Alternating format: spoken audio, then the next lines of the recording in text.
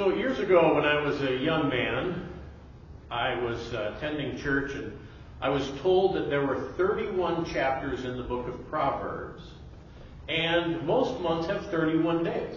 And so you read a chapter of Proverbs a day, and it's like a vitamin for your soul. Some months, of course, only have 30 days, and so on one of those days, then you'd have to double up. And, I listened to that, and I said to myself, that sounds pretty good and relatively easy. So I said, I'll try it. And I read things like you find here on the first page of the green sheet. Proverbs 13:15 says, "Good sense wins favor, but the way of the treacherous is their ruin." Or I read something like Proverbs 21:18, "The wicked is a ransom for the righteous, and the traitor for the upright." How is that helpful? How is that wisdom? Honestly, you read that and it's actually hard to care. I did learn one thing, though. I learned to hate February. See, I was told to read the book of Proverbs, but I wasn't equipped to read it properly. And so when I read this type of a passage, I couldn't understand the wisdom of God. And so instead of drawing me in, I felt kind of alienated from it. So what I hope to do this morning is to give you an introduction to the book of Proverbs, so that you will be better equipped to read it and grow in wisdom. So I'm going to be doing two things this morning. I'm going to be giving you some background information to the book, and then I'm also going to be covering the prologue, verses 1 through 7, and try to give us a framework for what the book is about so that it's helpful to us and we can, in fact, love God's Word. So one of the pieces of the background information to the book is that its setting is the king's court. It was actually used to educate the children of the nobles, or the nobility class. So it was used to equip them with the right values and the right mind to lead God's people wisely. To lead God's people in the way God wanted them to be led. So, scattered throughout the book, there's verses that show up about the king, the kingdom, and the king's court, and how to behave in his presence. If you look in the next group of verses, it says in Proverbs 14:28, "In a multitude of people is the glory of a king, but without people a prince is ruined." Or the next one, "A wise king winnows the wicked and drives the wheel over them." And so I've listed four. I'm only going to read those two. But randomly throughout the book, you'll just come across a verse that talks about being in the king and understanding the king and how to behave. And in the first century, that made perfect sense. They were children of the nobility. They were going to be in the king's presence. And as they grew up, it's possible they were even going to be in the king's court. And when you're in the presence of the king, you better know how to behave. And you better understand what the king's job is. We have an example of this in Scripture given to us. And so you'll remember that Babylon came down and conquered Judah, the southern kingdom, and took him into captivity. And Nebuchadnezzar was the king. And they took people from Judah into Babylon. And when you read Daniel chapter 1, we read this is what Nebuchadnezzar said.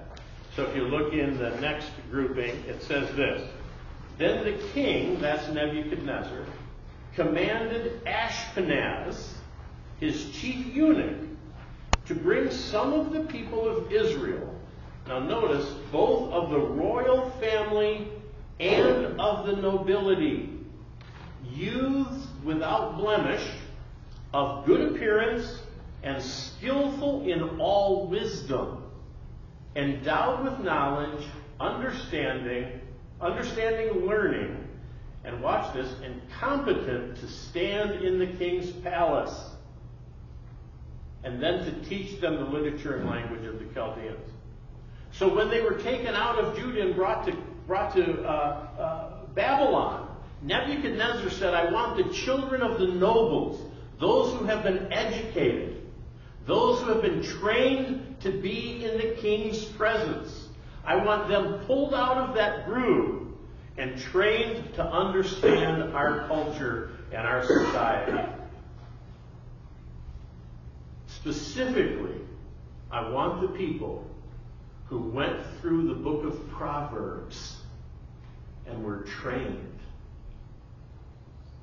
And we read the book of Daniel, and 4 of all those people stood out among the rest, right? Daniel, Hananiah, Mishael, and Azariah. And you might ask yourself, why did they stand out? Chances are they listened when they sat in the class. And they were brought into King Nebuchadnezzar's court and ultimately given responsibility. They knew how to behave and think and lead. That's how the book was used. A second piece of background information that we need to understand when we read the book is that sometimes when we read through the book of Proverbs, we come across verses that seem like women are second-class citizens. You just read and you hit a verse that just kind of sounds like these I've listed here. Proverbs 21:9 says, it's better to live in a corner of a housetop than in a house shared with a quarrelsome wife. Or you read the next one. It's better to live in a desert land than with a quarrelsome and fretful woman. And you read that and you go, man, the Bible is just sexist. That's not the case. The book is a book written from a father to a son. They didn't have women in the king's court in that day. They didn't educate their women to grow up to be leaders. They educated their men, their boys, to grow up to be leaders. And so this is a book written from the perspective of a father to a son. If it were a book written from the perspective of a mother to a daughter, giving her relationship advice, we would read exactly the same thing, but from the other gender's perspective. Better to never get married than to live with a violent and mean man. Better to be single and live out in the forest somewhere than to marry a man who wants you to love him as much as he loves himself. And we would not read that as sexist. We would say that's good relationship advice. You don't want to marry the wrong kind of person, whether you're male or female. It doesn't matter. And we would approve, actually, handing down wise relationship advice to our daughters. We want our daughters to choose the right kind of a man so that they can have a happy marriage and a happy family. That's just wisdom.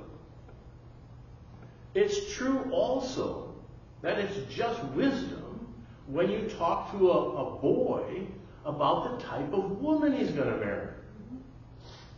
It's not sexism, it's perspective. And when you read Proverbs, you have to remember it's from the perspective of a man to his son, training the young men to think correctly as men. So we kind of read it and go, ooh, that's harsh. Well, no, not when you think of it that way. All right. Third background piece, and then we're going to get into Proverbs chapter 1.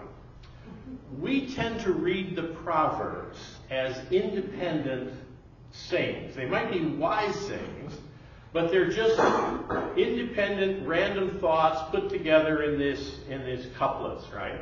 And so we just read one of the verses, and then we read the next verse, and we don't necessarily see any relationship between them.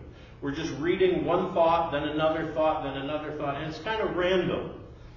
That is the wrong way to read the book of Proverbs. In fact, it's written poetically. And just like the poems that we read, many of them will have stanzas.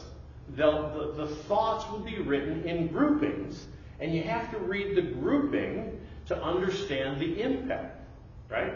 So I've kind of given us an example. If you look on the bottom of the second page there, it says Proverbs 14, 8 to 15. Now I want you to notice I've highlighted my points.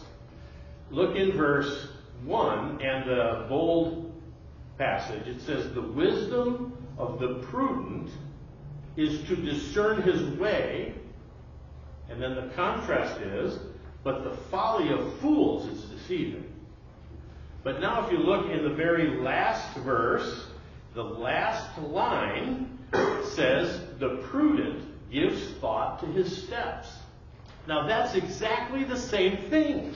So verse 8 starts by saying, the prudent gives thought to his ways. He discerns his ways. He doesn't act on impulses. He doesn't just look at the bright lights flashing in neon and go, I'm going that way. The prudent stops and thinks about it. And then at the end of that stanza, he comes back with the same idea, saying, but the prudent gives thought to his steps. And immediately we know this is a stanza, and everything in the middle is talking about carefully deciding on your decisions and which way you're going to direct your life. Now, in the middle of that, in the italicized verse, you'll see that I've italicized the verse, and this is a familiar proverb to us. We've heard this quoted. There's a way that seems right to a man, but its end is the way of death. We've heard that one a lot, but it's a verse taken out of a context. And the point isn't to say, hey, if you just make your own decisions, you're going to end up being in trouble. The point is to say, wise people make wise decisions. They give thought to their way. And when you don't give thought to your way, you end up in trouble. You end up in death. That's the wrong way of life. And so the stanza is not just a series of independent, random thoughts stuck together, but it's actually talking about giving thought to the direction you give to your life. And everything in the middle is all pointing towards that. So when you read the Proverbs, don't just read them as independent thoughts. Look for the clues. Look for the connections. They're there. We just don't know how to find them because we're not reading with that understanding. But when you read with that understanding, you'll see a lot of paragraphs that are bookended with the same thought, first and the end, and you go, okay, that's a section. Now, how do these verses relate to that idea? And the book opens up and it becomes very much alive with the wisdom of God. So I would encourage you to think that way. Okay. Now, with that background, we get to turn our attention to Proverbs chapter 1. What did Solomon and the other sages intend with the book? What were they trying to accomplish? What was their hope when they wrote these wise sayings? What did they intend to happen in the audience? Well, it tells us in verses 1 and 2. The Proverbs of Solomon, son of David, king of Israel. To know wisdom and instruction, and to understand words of insight. That verse right there tells us why the book was written. To know wisdom and instruction, and to understand words of insight. That's why it was written. The question is, what does it mean? Well, the first phrase, to know wisdom and instruction, is actually talking about skillful living. It's talking about skillful craftsmanship, actually. So, one could be a skilled plumber. One could be a skilled architect. One could be a skilled teacher. One could be skilled in whatever field you happen to be in. That's this phrase. Wisdom isn't just for scholars. It isn't just for the people in grad school somewhere. Wisdom is for us common folk, doing our jobs but doing them well. That's what wisdom is for. And it's talking about taking wisdom with you as you work your workaday world. So we have an example of this. If you look over to the next verse that I have quoted there, or copied there, it's Exodus 31, 1 to 5. It says, "The Lord said to Moses, See, I have called by name Bezalel, the son of Uri, son of Hur, of the tribe of Judah, and I have filled him with the Spirit of God, with ability and intelligence, with knowledge and all craftsmanship, to devise artistic designs, to work in gold, silver, bronze, and cutting stones for setting, and in carving wood to work in every craft." That is what the first phrase of Proverbs 1:2 is talking about. To know wisdom and instruction. And God raised up this guy, Bezalel, and he raised him up with this wisdom so that he could actually do the work and lead the work on the tabernacle of God. And so he showed up with all of these skills. He was wise in it and instructed in craftsmanship. So if you're sitting there saying to yourself, well, I don't need wisdom, I'm a bus driver. I don't need wisdom, I'm a construction guy. God would say, no, that's not right. Because you want to do your job right. You want to do it well. And you're not working alone. So you need the wisdom of relationships. All that stuff factors into that first phrase. The second phrase is talking about your mind. So the one is the practical side of life. This is now the mental side of life. To understand words of insight. It's talking about mental sharpness. It's talking about mental keenness. The ability to think right. You want to know why? Because thinking right leads to the ability to make right decisions. And right decisions have a destination to them. They lead somewhere. When you make this decision today, it ends up down the road in a spot different from if you made a different decision. And we want our young people to be able to make the right decisions because those decisions lead somewhere. We want them to be trained with the idea that says, I have to discern my ways. Because there's a way that just seems right to a man in a knee-jerk kind of a reaction. But its end is death. So I have to learn how to think so I can make right decisions because those decisions take me someplace.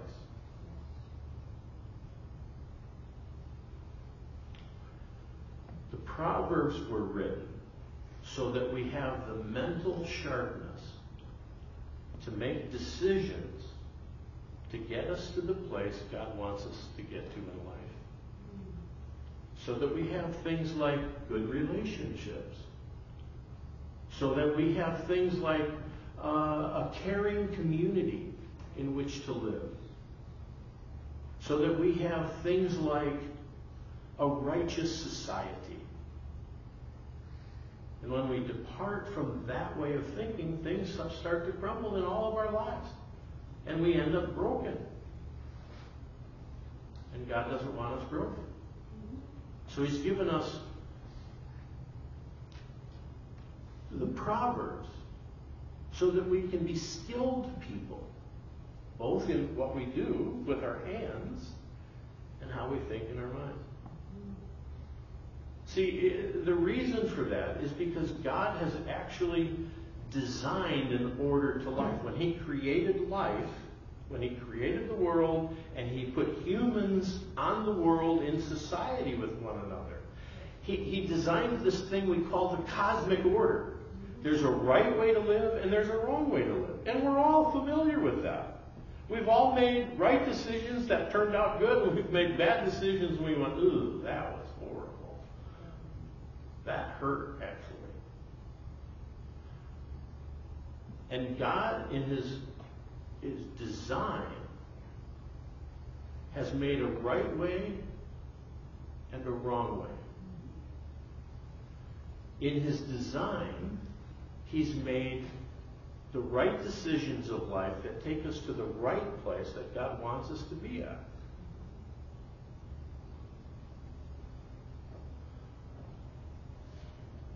And if we don't actually listen to God's wisdom, we become fools, and we end up in the bad places of life. There's almost no way, if I can't say it more strongly than that, there's no way we can get out of that choice. It's God's way or a fallen way. You know what the Proverbs were written for? To make us skilled, so that we make the right decisions to go God's way. Now here's the thing. Absolutely none of us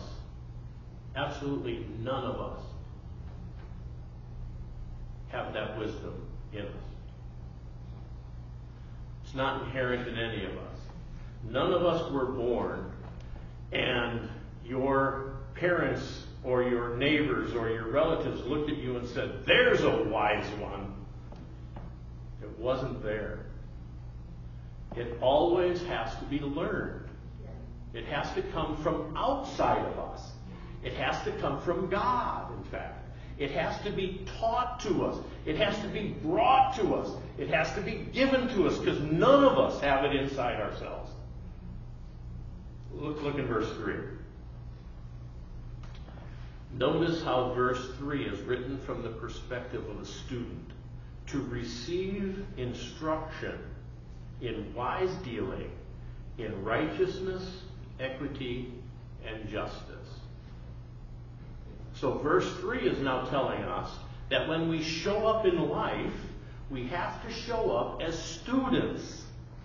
It's written so that we would come to this book, and even all 66 books of the Bible, and say to ourselves, I want this information. I'm coming to learn. I need the insight of God. I need the wisdom of God, because I'm not self-sufficient. I don't show up able to govern my own life well. I need to hear from God so that I do it right. And it's written from the perspective of the student, so that we would have instruction that looks like, that's characterized with righteousness, justice, and equity.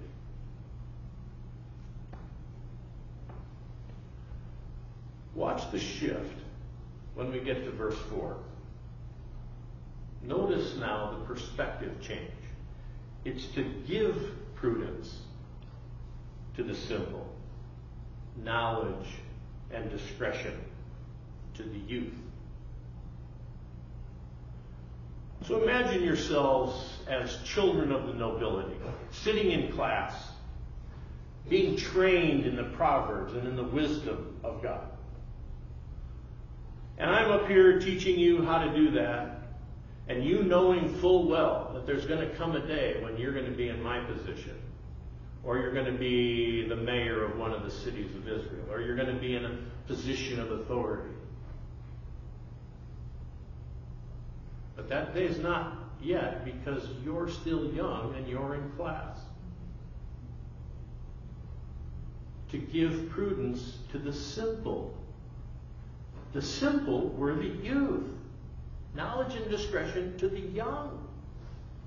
This is the perspective of a teacher who has gone through youth, who's put some years behind him, so that he's learned what's best in life. So that he's learned, if you make this decision, it goes there. If you make that decision, it goes there. And you want to make the right decision. There's an age factor here. There's three groups of people in the book of Proverbs. There's the wise person. The wise person is the one who has said, I am going to live my life according to God's cosmic order. It's His design, I will follow. The fool is set in his ways, but only in the opposite direction. The fool has said, I don't care what God says. I see clearly. There is a way that seems right to a man, and I know that way. And he's set in that way of life. But when you're young, you're still moldable. When you're young, you're still shapeable. You don't know those things. But we have adults. We have people with age and experience teaching us. We have people who've gone through life a little bit with the ability to say, this is how life is going to be.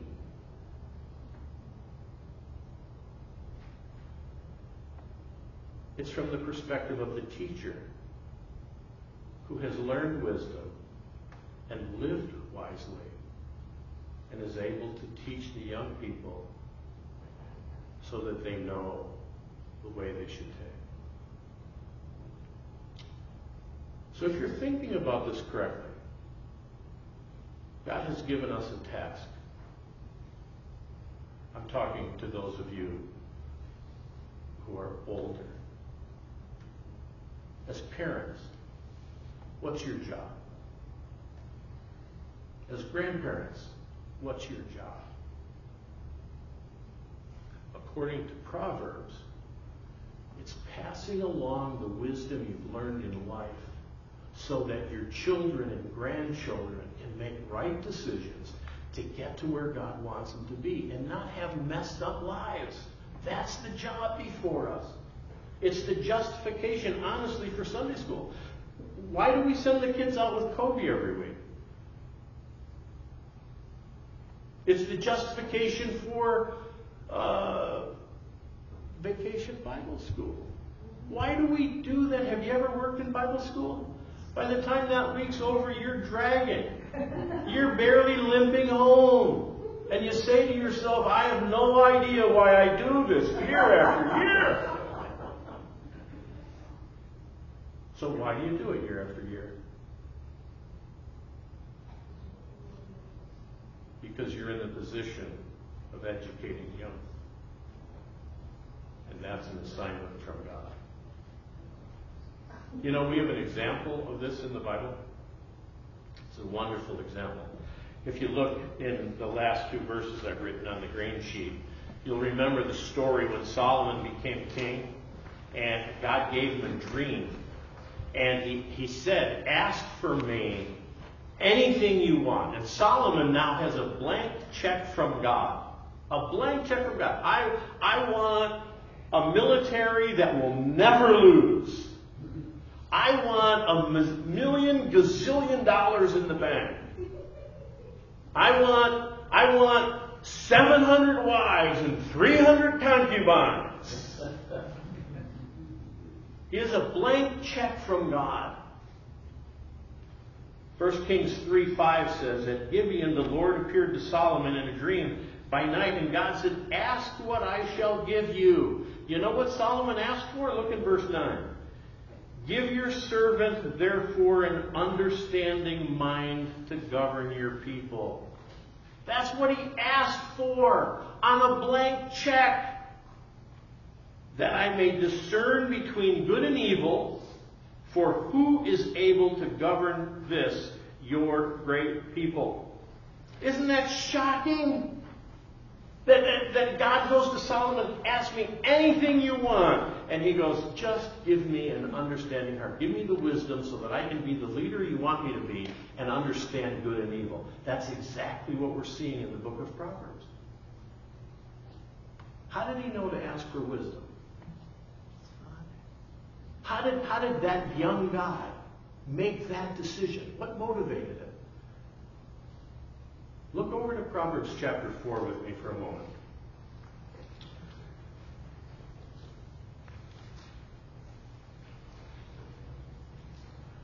And I want you to follow along beginning in verse 1. And you're going to understand why Solomon made his decision. Proverbs 4:1 says, hear, O sons, the father's instruction, and be attentive that you may gain insight. For I give you good precepts. Do not forsake my teaching. When I was a son with my father, tender, the only one in the sight of my mother. Who was Solomon's father? King David. But wait a minute. His mother was Bathsheba, and he wasn't the only son. Oh, except that the first son they had died. And Solomon is saying, when I was the only living child of my mother, my father David did something. Look what it says. He taught me and said to me, let your heart hold fast my words. Keep my commandments and live. Get wisdom. Get insight. Do not forget and do not turn away from the words of my mouth. Do not forsake her, and she will keep you. Love her, and she will guard you. The beginning of wisdom is this. Get wisdom, and whatever you get insight. How did Solomon know that when God gives him a blank check, you ask for wisdom? Because David sat him on his lap and said, son, let me tell you about some of my bad decisions and some of my good. Let me tell you about what God taught me about living. And Solomon, like Daniel, Hananiah, Mishael, and Azariah, took to heart what they learned. And I want to tell you that the prologue in Proverbs says it's to receive instruction when you're young, but when you're old, it's to give it to the young. It was David's job. It was Solomon's job. And it's come to us. It's God's assignment. It's always been God's assignment. That's why there's parenting roles. All right, go back to chapter 1, verse 5.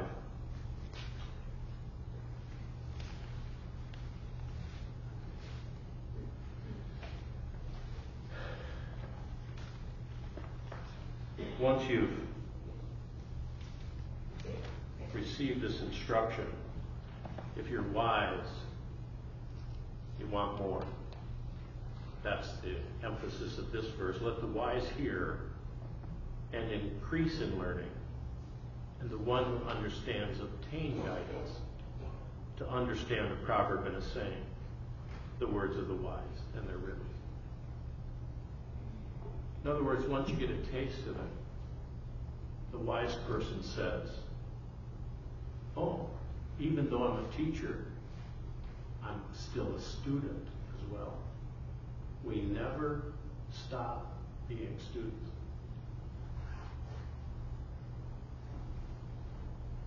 That's another assignment from God, by the way. We're always students. we've never arrived. We've never reached the fullness. So this month, when you read a chapter a day in the book of Proverbs, next month you need to reread it. Just because Greg is teaching through Mark when he's done, it doesn't mean we have to never read Mark again.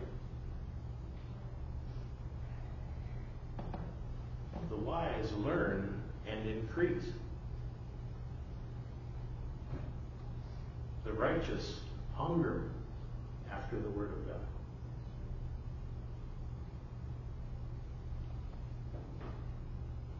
Now there's a gate that opens to these two paths. There's a gate that opens to the path of the wise, and there's a gate that opens to the path of a fool. Look in verse 7. The fear of the Lord is the beginning of knowledge, and fools despise wisdom and instruction. The fear of the Lord is recognizing that God is God. If you recognize God as God, if you have Him in His rightful place, you know what happens? We have us in our rightful place. He's God and we're not. He knows and we don't. He's right and we're wrong. It's the place you start. It's the place that opens the door to being a student. It's the place that says, I need God's wisdom and insight. And the gate that gets down that path is the one that says, He's God. Amen. And I'm just me. And that's how you get from the gate to the path. I need to hear. I need to learn. I need to be a student. You know what the fool does? He despises that. He despises wisdom and instruction. He shows up in life and says, oh, I see clearly. There's a way that seems right to me, and I know this is the one. That's the fool. And the gate that leads to the wisdom of God is the one that says, I'm coming before God to learn. So for all of you who are older, can I encourage you to show up in life with a student's heart? Can I encourage you to look at tomorrow and say, tomorrow I'm going to learn a little bit more, so I'm going to read my Bible. Can I encourage you to show up and listen to Greg Sunday after Sunday and pay attention because you want to hear what God has to say? That's the application of the book. For those of you who are younger, and I recognize most of them are downstairs, but there's a couple left in here. God wants you to know that there's two voices calling out for you. One of them is wisdom. And that voice is saying, come my way, come my way. Come as a student of God. The other voice is folly. And folly is calling out saying, hey, come my way. It'll be fun. Come my way. Just all you have to do is look inside. Look at your passions. Look at your appetites. Whatever makes you happy. Just do what you want to do. And that's the way to live life. And that voice is called out to every last one of us. I should say those voices have called out to us. And they're still calling out. But God wants you young people to know that the decisions you make today lead to certain destinations tomorrow. So listen to the right voice, would you? Father, we bow before you today, and we're grateful for your word. We're thankful for your truth. we know the changes it's made in us. And since you've made us righteous, we hunger after your word. So teach us more and more, we pray in Jesus' name. Amen.